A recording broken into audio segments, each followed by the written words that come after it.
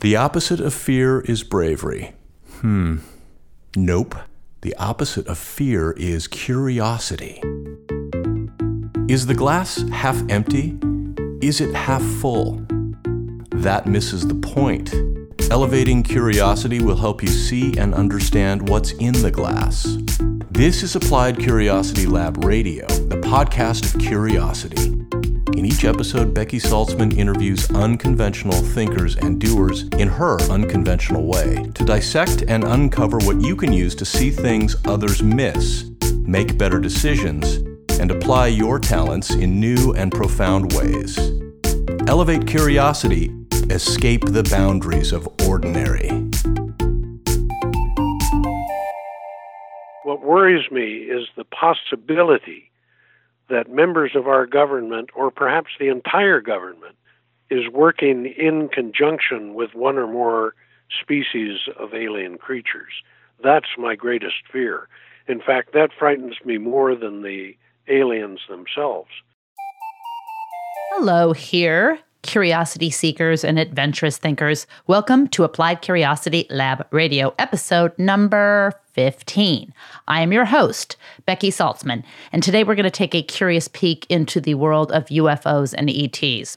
Fermi's paradox is essentially this paradox that describes the high statistical probability for the existence of extraterrestrial civilizations and the lack of evidence or the claimed lack of evidence of ETs.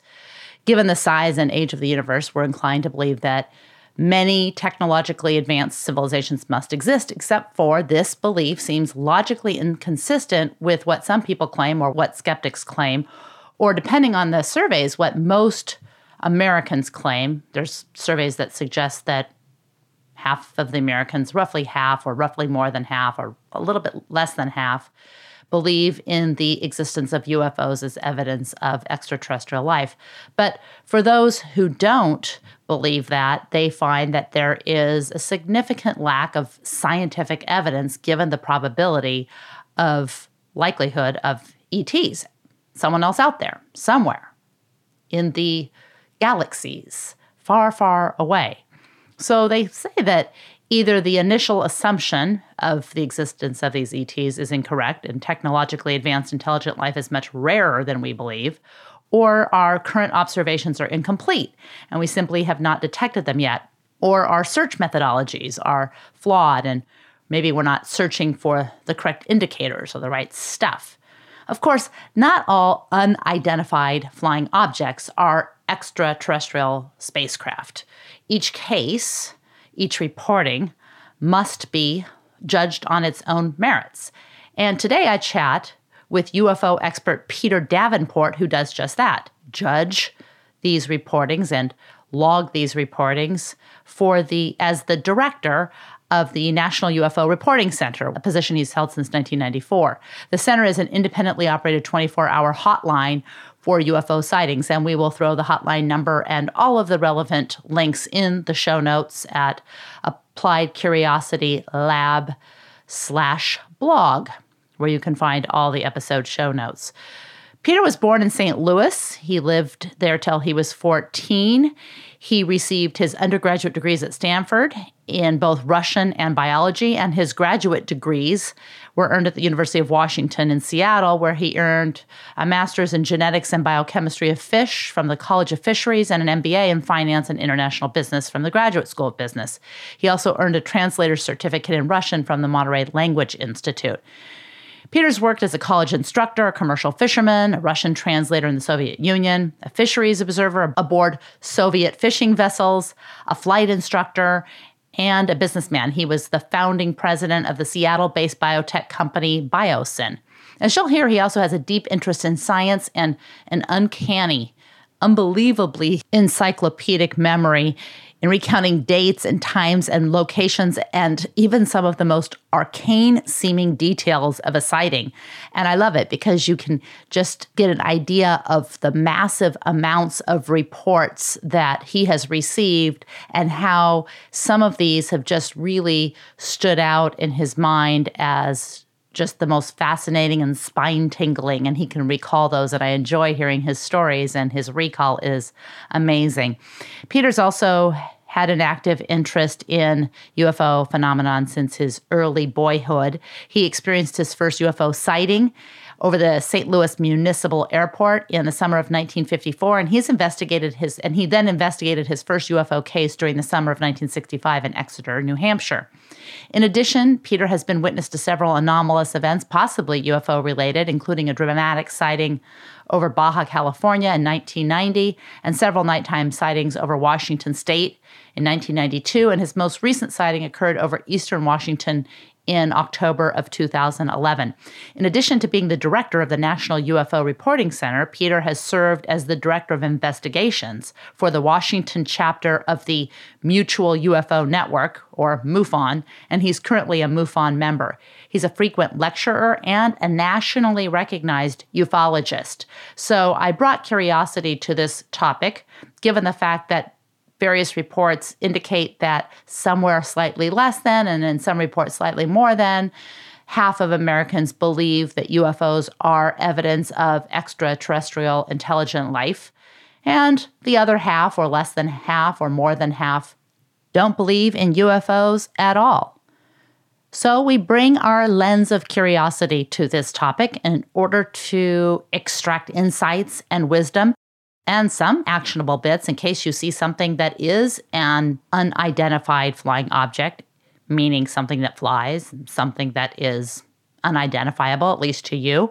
You will have the tools and tricks to know whether, hey, maybe that's a UFO as evidence of an intelligent ET, or maybe it's just evidence of your lack of understanding of the night sky, or maybe it's something that is unidentified but not evidence of anything extraterrestrial. Whether you believe in UFOs now or will believe in UFOs after this episode, or your mind is not changed at all, I do believe you will enjoy this episode with Peter Davenport. Hey, Peter, welcome to the show. I'm so excited to have you here. Thank you, Becky. It's delightful to be here, and I'm looking forward to talking about my favorite subject, the UFO phenomenon. I am delighted and flattered by your invitation to appear. Well, thank you. We wanted to have a discussion earlier, but something last night happened. Yeah, it was a dramatic night. The night of Saturday, the 9th of December, 2017, it was a very busy night.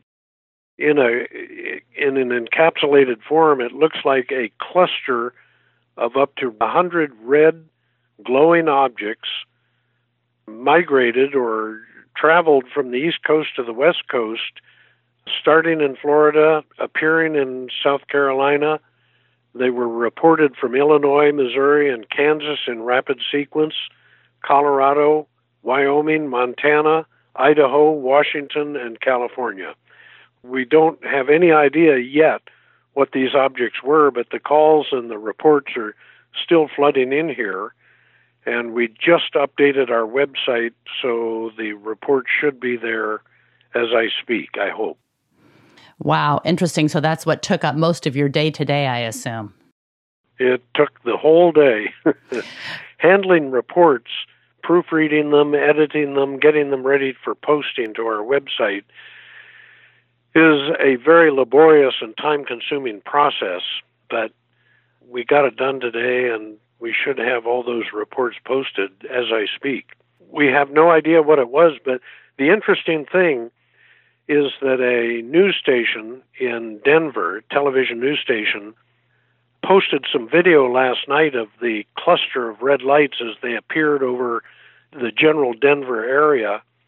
And by this morning, the Air Force had tried to convince the television station, the news station, that all those objects were red lights on the wingtips of 100 C-17 military cargo planes flying in tight formation.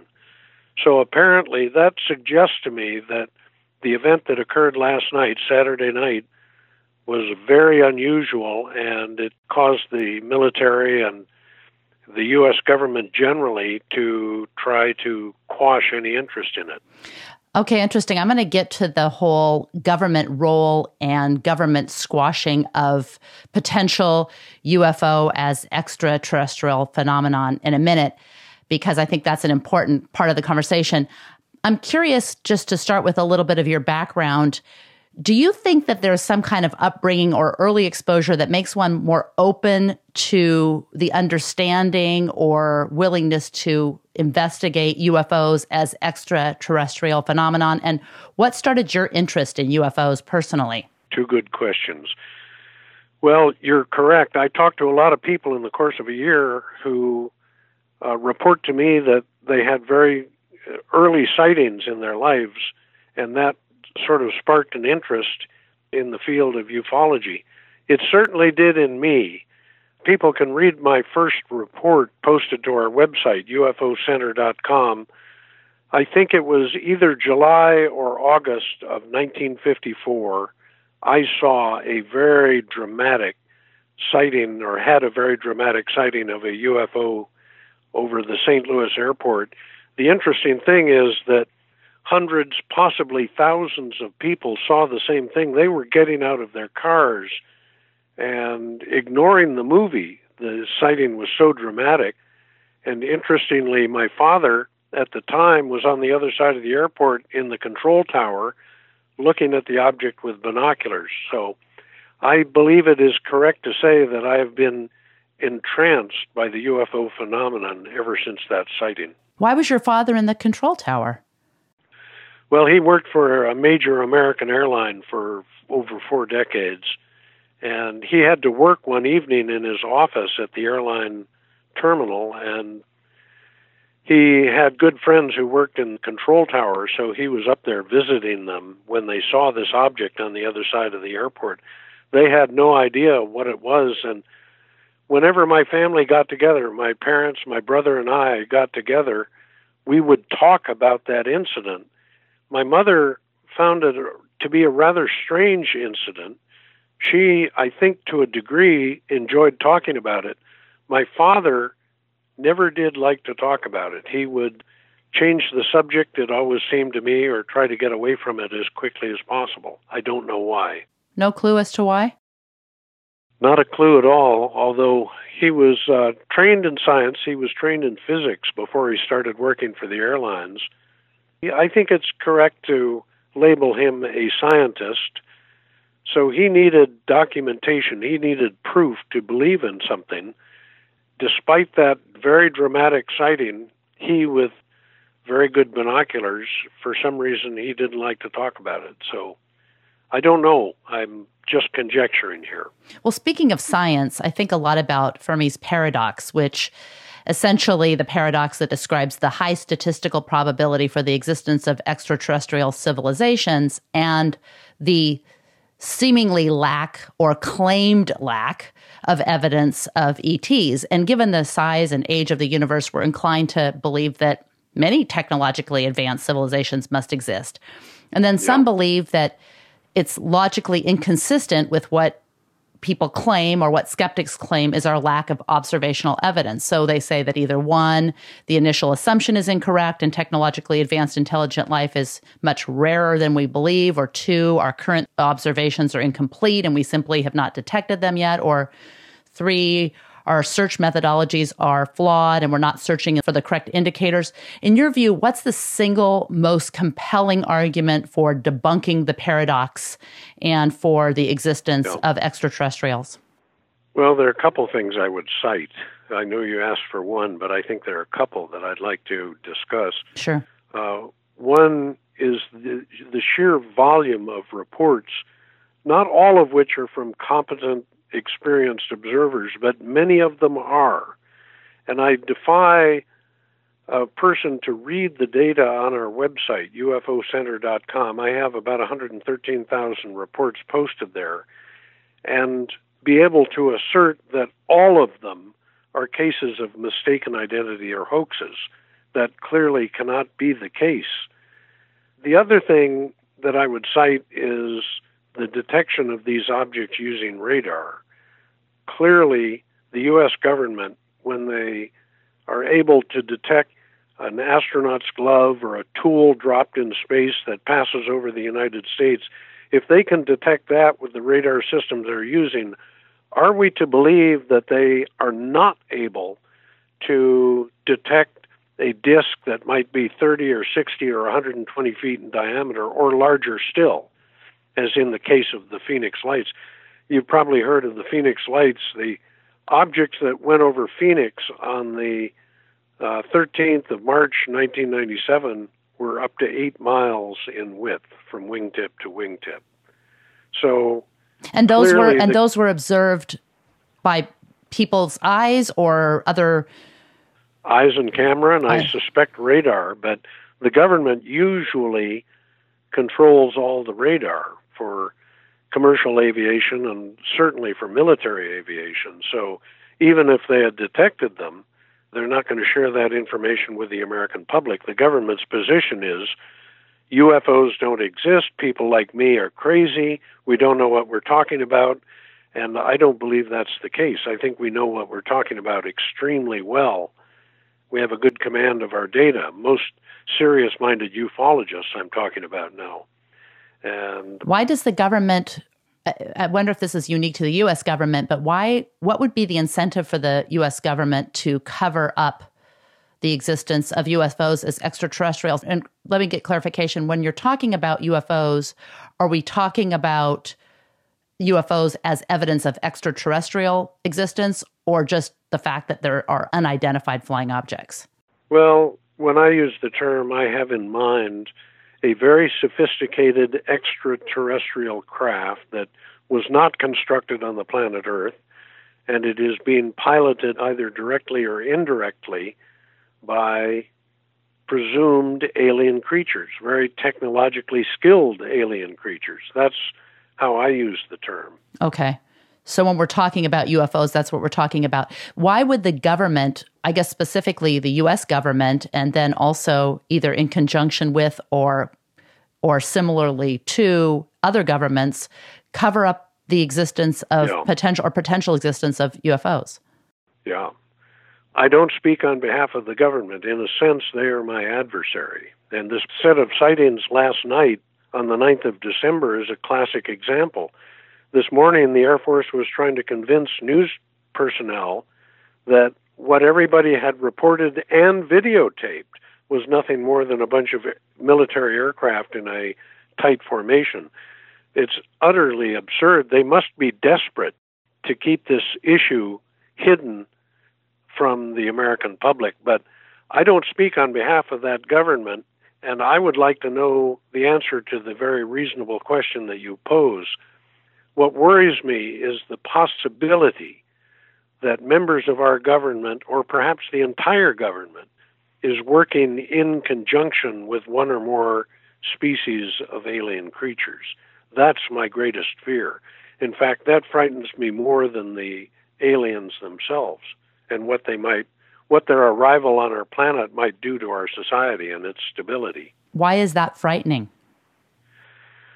For all intents and purposes, if it were not for an organization like the National UFO Reporting Center or the Mutual UFO Network, there are many others, of course, across the nation, bringing this information about the possible or the quite likely visitation of our planet by alien creatures, the American people would be totally defenseless in the face of any kind of assault or aggression from these things that the American people and populations of other countries as well would not be prepared for in the least. So it worries me that things might be taking place in our government that the American people are not aware of and are not concerned about. Perhaps in a totalitarian regime like the old Soviet Union or Nazi Germany, it's okay for the people to remain in the dark. But in our society, we expect that every citizen is capable of casting an intelligent ballot at the polls. That's how our government works. And if they can't do that, if they don't have the information that allows them to cast that intelligent ballot, then we're in a very, very serious and risky situation, in my estimation. How does that jibe with considering aliens and the reporting of other countries? Is there a theory that ufologists universally hold about why other countries' governments would be incented to keep this information from their populations? Well, the population of UFO investigators is quite varied and variegated. I doubt that there's a single thought that all UFO investigators could agree on. The one thing I would cite is there are governments that are much more open about the UFO phenomenon than the U.S. government is. I would cite Chile, which a number of years ago appointed a panel of civilians and UFO experts to counsel the government on what it should do with regard to the UFO phenomenon. I would also cite Belgium. Case in point, after some very dramatic sightings over Belgium in 1989, I believe it was, they have kept 2 F-16 military fighter aircraft on hot pads ready to go and ready to photograph these objects. They were triangular or wedge-shaped objects if they ever come back. The British government seems to be becoming more compliant or more willing to release data. Back in May of 2008, May 14th, 2008, I believe was the date, the UK English government reported that whereas they did not believe in UFOs and whereas they had not collected a single scrap of data about UFOs and whereas they'd never investigated a UFO sighting, they were nevertheless going to be releasing approximately 4,000 UFO case files every 6 months or so, I believe the term was. So that's a lot of UFO case files to be releasing by a government that allegedly had never expressed even the slightest interest in UFOs. So we know these governments are lying to us. And part of my job, I feel, in fact, perhaps even a very important part of my job, is keeping the government's feet to the fire and keeping them as honest as somebody in my position can possibly do on the subject of UFOs. Since 2008, have any of the things that the UK has disclosed or shared been enlightening? And don't some of these other countries also have radar? I don't know. Are they using, I guess they would be passive radar techniques? And why would the countries who are not so careful about denying the existence of UFOs not share their information? Well, they do, and oftentimes, but most countries are not developed enough militarily or technologically to be detecting these objects on a reliable and routine basis. The U.S. government, on the other hand, has been very active in the space race or space industry, let's call it, and it has caused them to build, as you correctly imply, build passive radar systems. Maybe we can talk about that later in the program, to detect these objects. And my strong suspicion is the U.S. government has been detecting many UFOs, let's call them anomalous targets, for the last 50 or 60 years since we've been in space and since they've tracked every item that orbits the planet above a certain size. So most countries do not have that kind of technological capability and haven't been tracking space debris the way the U.S. government has. I see. Has there been anything juicy in the UK's report since 2008 or not really? I'm not a specialist in that field. You should probably interview Nick Pope or some of the UK investigators. I don't have direct access to the raw files. It would be very interesting to go through them and see what they have collected over the years and decades, going back to the 40s and 50s. What qualifies someone as a ufologist? I would say the most important aspect of a UFO investigator or ufologist is just common sense. Common sense, the ability to communicate, an understanding of some of the principles that apply in ufology, principles of optics, principles of weather, principles of astronomy, having a sort of a general grasp of all those subjects is very important to be able to sift through data very quickly and reliably to weed out cases of simply misidentified terrestrial objects, celestial bodies, stars and planets, and so on. Most of all, and it goes back to a question you posed earlier, how does a person get started in this? What events happen in your life? Most of all is an abiding interest in the subject. And I find that not too difficult in my case, because clearly, if there are UFOs or aliens in our galaxy, in our solar system, that is the greatest scientific question that has ever been posed to mankind. If the answer is yes, and the government is not sharing that information with us, there are two issues that make it important. One, the existence of aliens, other life forms, intelligent life forms, technologically skilled life forms, and the other is a government that is lying to the American people, and lying big time, and they've been doing it probably since the 1940s or even before, so 70 years at least. Do you find, I should say, people who are ufologists or scientists looking into the existence of UFOs, is there anything where people are less religious or more religious? Is there any corollary that you find interesting with regard to religion or other belief systems or lack of? Well, it would be very difficult for me to answer that question. Again, I'm a scientist. I embrace the scientific method. That's the only way to know anything for sure. I really have not studied the question that you pose. It's a very good one, and we need people to do that, to go out and poll individuals who have a belief in ufology or believe that UFOs are real, and ask what their religious views are and how those two issues may have interacted. But that takes time.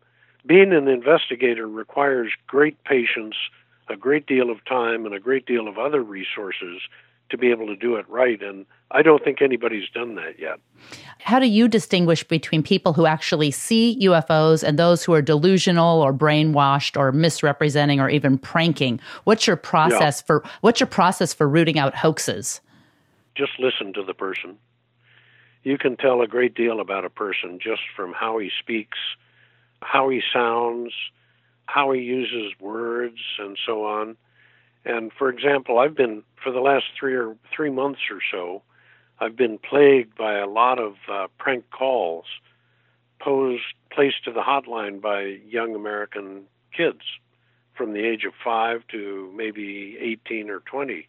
And it's really not difficult at all to determine relatively quickly whether this is a serious call or whether it's a prank call. And you're right, there are a lot of delusional people, a lot of people with schizophrenia. I presume I'm not qualified to diagnose it, but that would be my guess. You come up with a few questions over time from a lot of work in the field that are very useful. The first question is, would the person like to submit a written report? If they don't want to submit a written report, they almost certainly are not serious in their call. Oh, interesting.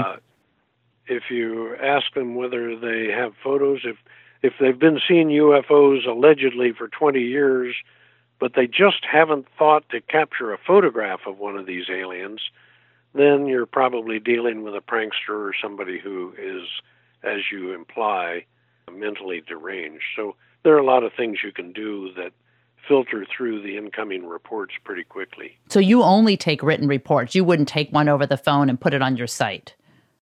No, usually not.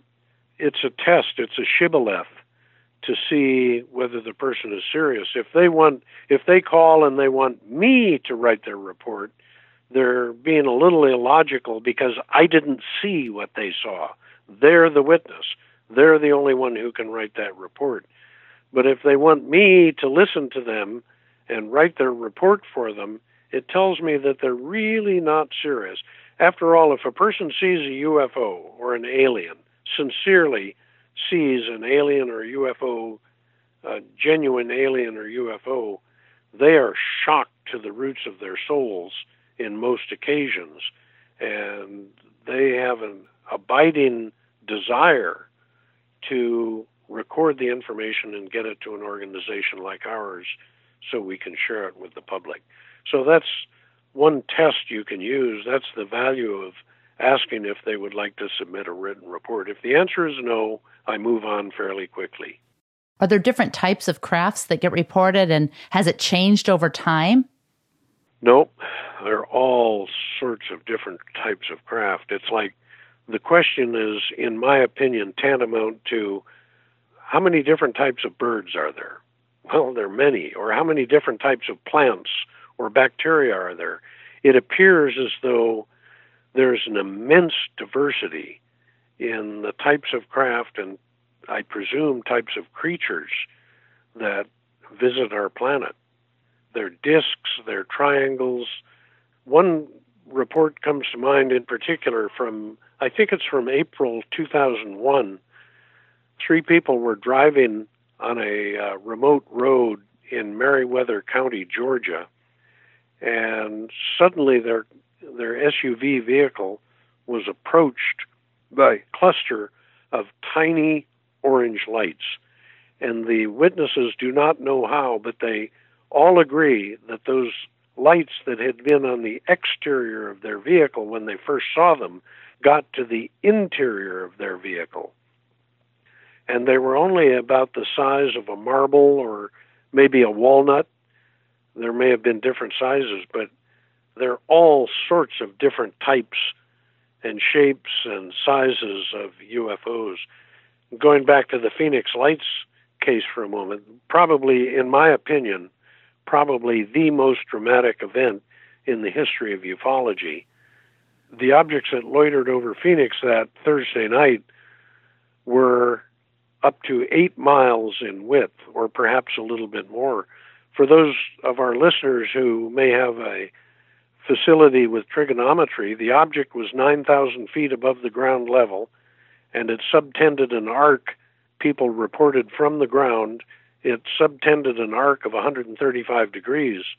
If those estimates are correct, and we have a number of people who attest to them, then that translates to a craft that was 8.23 terrestrial statute miles from wingtip to wingtip.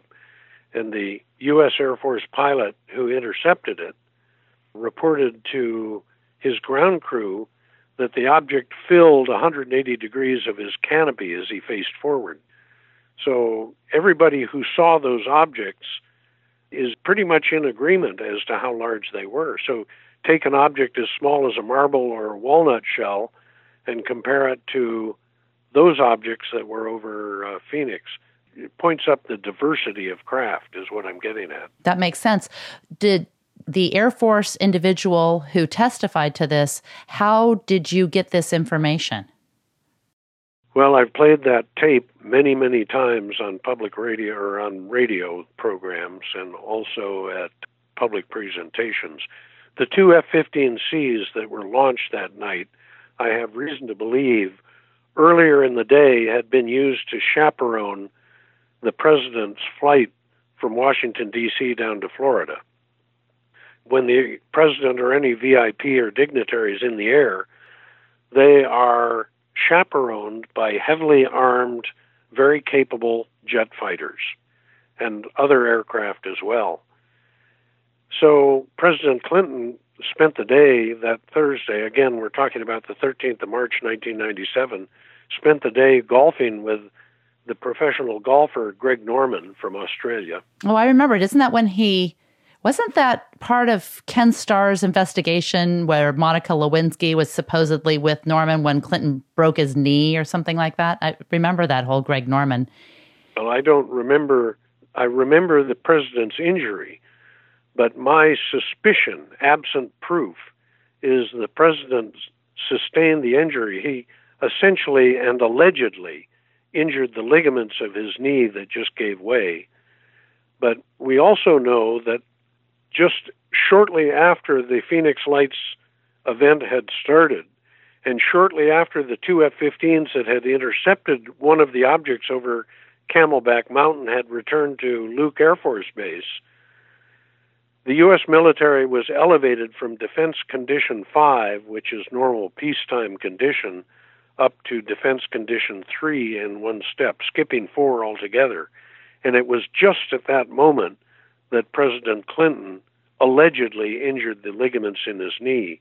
If, in fact, he did sustain that injury, my strong suspicion is he did so as the Secret Service detachment that travels with him was racing him to a waiting vehicle in response to the declaration of DEFCON 3 to get him to a military safe spot underground. Yeah, because I do remember the claim, at least, was that he slipped at Greg Norman's house. There was a whole big thing. I remember that whole thing because Greg Norman had hated him. He was a lifelong Republican and then realized that he really liked him.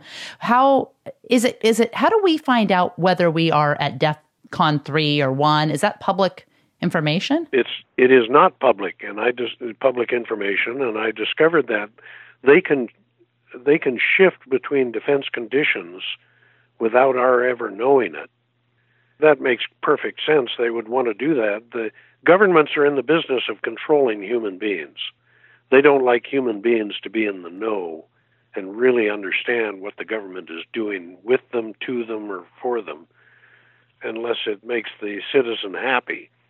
But I tried to confirm that we had been elevated to DEFCON 3 by calling the U.S. Air Force office in the Pentagon, the commander of the U.S. Air Force. And I could tell that the military officers I was talking to over the telephone, and I talked to several of them during that call, were more amused by my request, and they were, to a degree, I felt, mocking me. I was a mere citizen.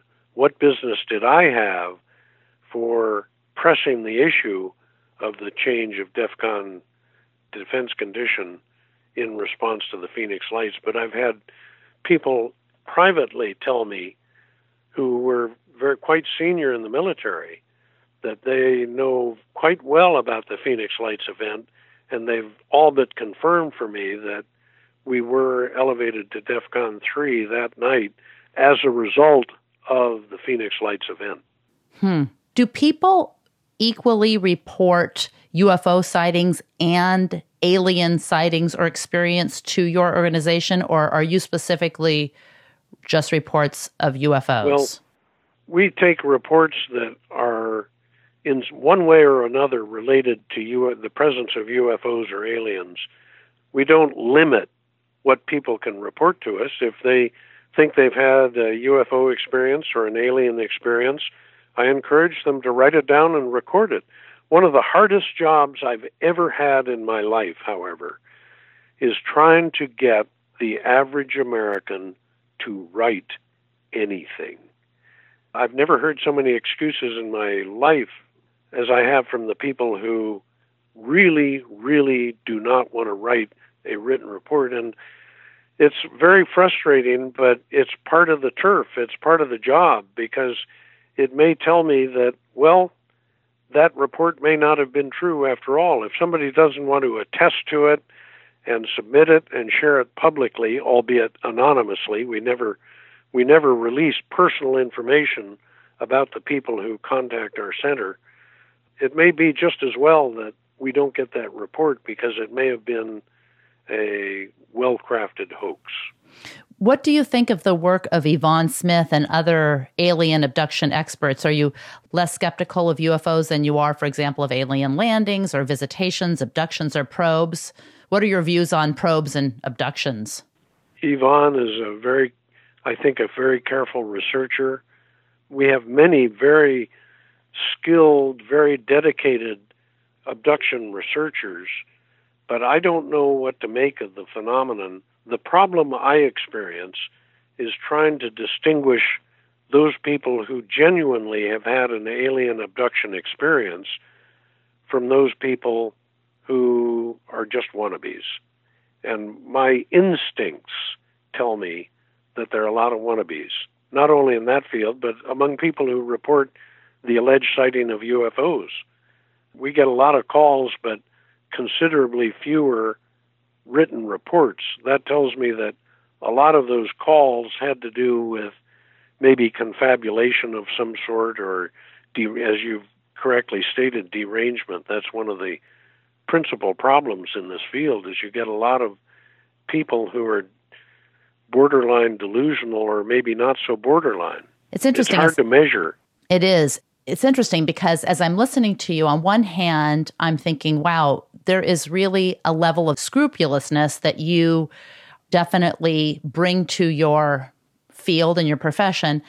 On the other hand, when I hear there's a lot of extrapolation that you have to make to put things together, to put pieces of the puzzle together, you have to have a certain disbelief in the government. You have to have a certain level of putting pieces like the Clinton Phoenix Lights situation. That seems to me, just when I hear it, it just seems like, wow, that really takes a lot of putting pieces together that may or may not be scrupulously arrived at. But how do you deal with personal doubt? On my part, or on the part of people who contact our center? I guess both. Let's start on your part. I'm always reevaluating, constantly reevaluating my position. And it changes almost from report to report. I am reasonably convinced that we are being visited by UFOs. I have seen 5 or possibly 6 of them, or experienced them, either seen them or heard them. And once you see one, you've seen the light, if you will. So I'm convinced that we're being visited, but we don't come anywhere close to knowing the full dimension of what these things are, where they come from, how they get here, what our relationship to them is, what does their presence on this planet have to say about our origin, about what we do on this planet, what we're supposed to do on this planet during this brief glimmer of consciousness we call life, and what afterlife may be. Those are questions I'm constantly struggling with, as any mentally active person is as well, irrespective of whether they're interested in UFOs or not. I don't think my situation is in any way unique. People are asking questions all the time, important questions, and recognizing that they don't have the answers and struggling with attempting to answer the big questions. What are we doing in this universe? Where have we come from? What are we supposed to do in our lives to justify our existence, and so on and so forth? Of course, there are many religions that profess that they have the answer to that, and they may. I can't argue that point. I consider myself quite spiritual and religious, but I don't feel myself qualified to dictate to other people what they should be believing. That makes sense. In your view, what is the most interesting case? Well, there are a couple that come to mind. The one I've been talking about, of course, is the Phoenix Lights. Just in brief summary, that night, at least 5, possibly 6 objects, which were very, very large. We can almost measure them from data we have about them. Very large, meaning 8 miles in width, as I've already mentioned during this program. They were capable of very fast flight. They could jump on the order of miles in the matter of seconds. That is a remarkable piece of hardware if our understanding of what they did is correct. So the Phoenix Lights, in my opinion, stands close to first place. Another one that I find very interesting is the abduction of Travis Walton on November 5th, 1975. I presume you've crossed paths with him at a time or two. I know him well. I believe virtually every word he says. He's a very forthright, very seemingly a truth-speaking person, and he was gone for 5 days. In fact, he was attacked by a UFO. I say attacked, he was struck in the chest and the upper body by a bolt of light that allegedly had been shot out of a disc, a 20-foot diameter disc approximately. And he was gone for 5 days, and the story he tells is spine-tingling. That's a good one. There are a number of good cases. The The one I find particularly unsettling is the case of Mr. Todd Sees. This is a case that occurred in August of 2002, 15 years ago. A gentleman who lived in south central Pennsylvania with his family, his wife and children. To make a long story short, apparently was killed and grossly mutilated. They found his body 40 hours later after he was seen being dragged up into a saucer above Mount Montour in Pennsylvania. I find that case to be spine-tingling and very, very unsettling because of what happened to him. Where can people go to learn more about those cases? They've been posted to our website for 15 years. Fantastic. So they can just go to your website and do a little bit of investigation. They can just start reading. The one thing a lot of Americans don't like to do, they want to have people tell them orally what the truth is. And I'm trying to encourage people to start reading. It's a much more useful function than listening to somebody tell you what they want you to know. What's the most spine-tingling aspect of the Travis or Todd case?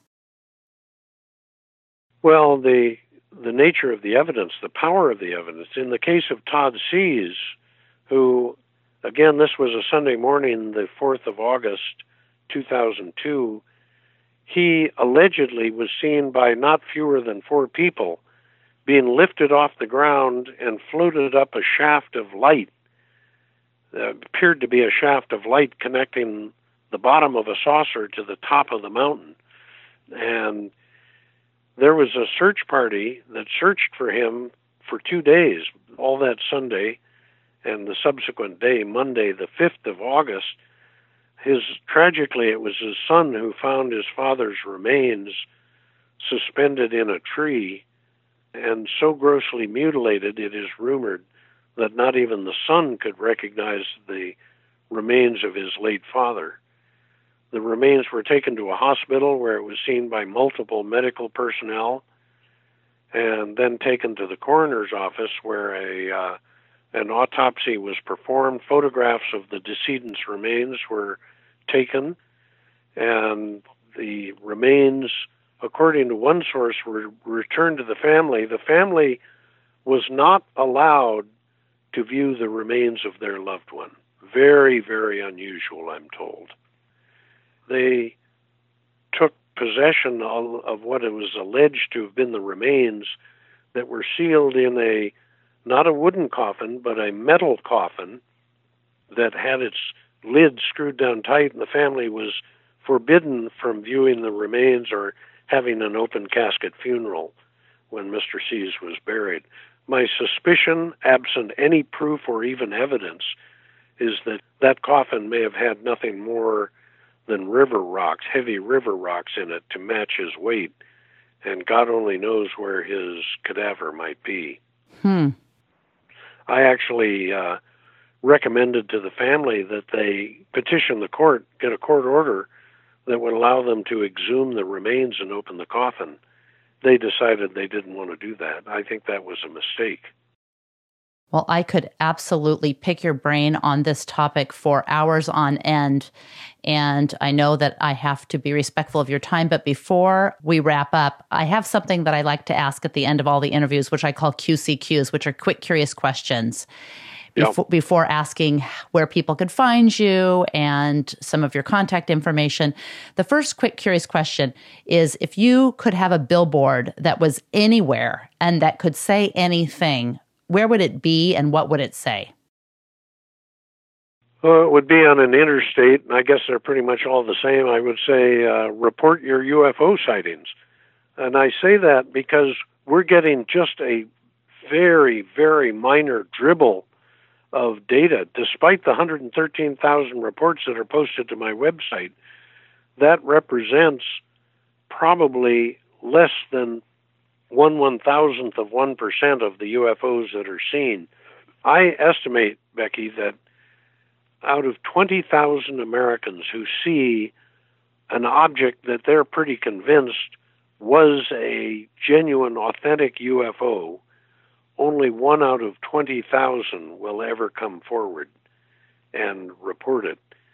And of those people who report it, let's say out of 100 people who report their sighting over our telephone hotline, only about 20 or 30% of those people will follow up with a written report. Unless we get a written report, we have nothing. You can't post a conversation over the telephone very easily. Is there any tool that you suggest people have? I mean, they have their cell phone camera. Is there any tool that you suggest if people are really interested in being able to document UFOs that they should part of their arsenal? A camera, a compass, binoculars, or the most important thing of all is knowledge and common sense. Knowledge, for example, of the night sky. A lot of people will go outside and they'll have a clear night and they'll look up and they'll see a bright star and, oh my God, it's a UFO. No, it isn't. It's just a bright star that they haven't ever seen or noticed before in their lives. Most people do not know much about the night sky. They're generally pretty ignorant about being able to name stars or constellations or planets, or they don't even understand the basic principles. So I would say just do a little reading in a basic astronomy book so you understand the basic principles, and just maintain a strong degree of disbelief and skepticism and, most of all, common sense. If you see an object twinkling in the sky for 5 hours, don't call the National UFO Reporting Center in a dither to report you've seen a UFO. Figure out whether it might be a star or a planet before you go off the deep end. That would be my recommendation. That's great advice. What's something that a lot of people believe that you are skeptical of? Well, I don't know if they know much about my views of the world. There are a lot of things in ufology that I am very skeptical of. There are a lot of people who, for example, claim that chemtrails are real. It doesn't have anything to do with ufology as far as I know, but my opinion is somewhat different from theirs. And my reaction to the claim that chemtrails are a reality is, where's the evidence? Where are the studies? Where are the articles? Where are the peer-reviewed articles that document that this is a real phenomenon? I believe I'm correct in saying we don't have any. So there are a lot of things I'm skeptical of. People talk about channeling and all sorts of things that seem to be on the periphery of ufology. And my question is, how do you document all the alleged channeling phenomenon? There are a lot of things that people say that are, in my opinion, little more than urban legend. And I may be wrong, but I expect those people, if they make a claim, to be able to back it up with some kind of evidence and to share their line of thinking so somebody can determine whether it's correct line of reasoning or whether it might be specious reasoning. Fantastic. That's helpful. And we'll actually throw some of those things in the show notes. We'll have show notes that have all of the links to things that you've mentioned or articles, and certainly links to your site. Just so we have it on audio, where's the best place for people to find and connect with you? The best place to connect with me is through our website or email, which is very simply UFOcenter.com, UFOcenter.com. If any of our listeners have had what they believe were genuine UFO sightings of authentic UFOs, I would strongly urge them to write it down. Thinking about it doesn't do any good. Talking about it doesn't do any good. Talking about it over the telephone is a waste of time, largely. You have to write it down with all the facts in a well-organized fashion, with everything included, so another person reading the statement could understand clearly what the event looked like to the original witness. That's the important thing. That's what I'd have them do. We also have a telephone hotline. It's been the same number for 43 years since the National UFO Reporting Center was founded in October of 1974, and that hotline number is just 206-722-3000, 206-722-3000, a Seattle number. They can call, but they may be shocked by how little I want to talk to them about their experience. I want them to write about it. And again, as I mentioned earlier, getting over that hurdle with most people who call on the hotline, one of the hardest things I've ever done in my life. Don't you have a template for them to fill out? Yeah, it's an online report form on our website. It's like a blank job application. But trying to get them to do that is most people just want to talk about it. And that's a cardinal sign in my book that the report may not be sincere or may not be accurate. Well, that makes total sense that if you can't follow a simple template, that maybe your report is not worth considering. Yep, that's my suspicion, but we probably miss a lot of good reports because I don't want to sit here for half an hour, or at tops 3 hours listening to somebody's detailed description in which they say the same thing 8 or 10 times. I don't want to do that. It's a waste of my time. I want people to record, capture the data surrounding their sightings and write it down and submit it so we can post it to our website and let the world know about their experience. Again, when we post it, it's all anonymous. I wish to emphasize that point. Again, we do not release personal information about the people who submit reports. I really appreciate your talking with me. I find the topic fascinating, and I hope listeners will as well. I suspect they will. Thank you so much, Peter. Thank you, Becky. I've enjoyed it, and perhaps we'll do another one sometime if your listeners enjoy what we've talked about here today. I would love that. Peter Davenport is a nationally acclaimed ufologist and the director of the National UFO Reporting Center. Thanks so much for listening. I really hope you enjoyed the episode. Before you take off, I have a quick question and a few more things to let you know about. 1. You can find show notes and all resources mentioned at appliedcuriositylab.com/blog. And the question: would you enjoy joining the ranks of curiosity seekers and adventurous thinkers? If so, you are invited to join the Tribe of the Curious. You'll receive Quick Curiosity Monday.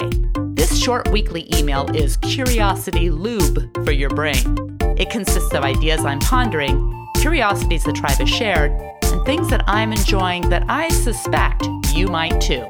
Just go to appliedcuriositylab.com to join, or you can probably just pick your favorite search engine and type in Tribe of the Curious. And let's connect online at Becky Saltzman on Twitter and on Facebook at Applied Curiosity Lab. Finally, in order to avoid missing insights from outside the boundaries of ordinary, subscribe to Applied Curiosity Lab Radio on iTunes, YouTube, Stitcher, and all the other places podcasts hide and wait to be discovered. In the meantime, elevate curiosity.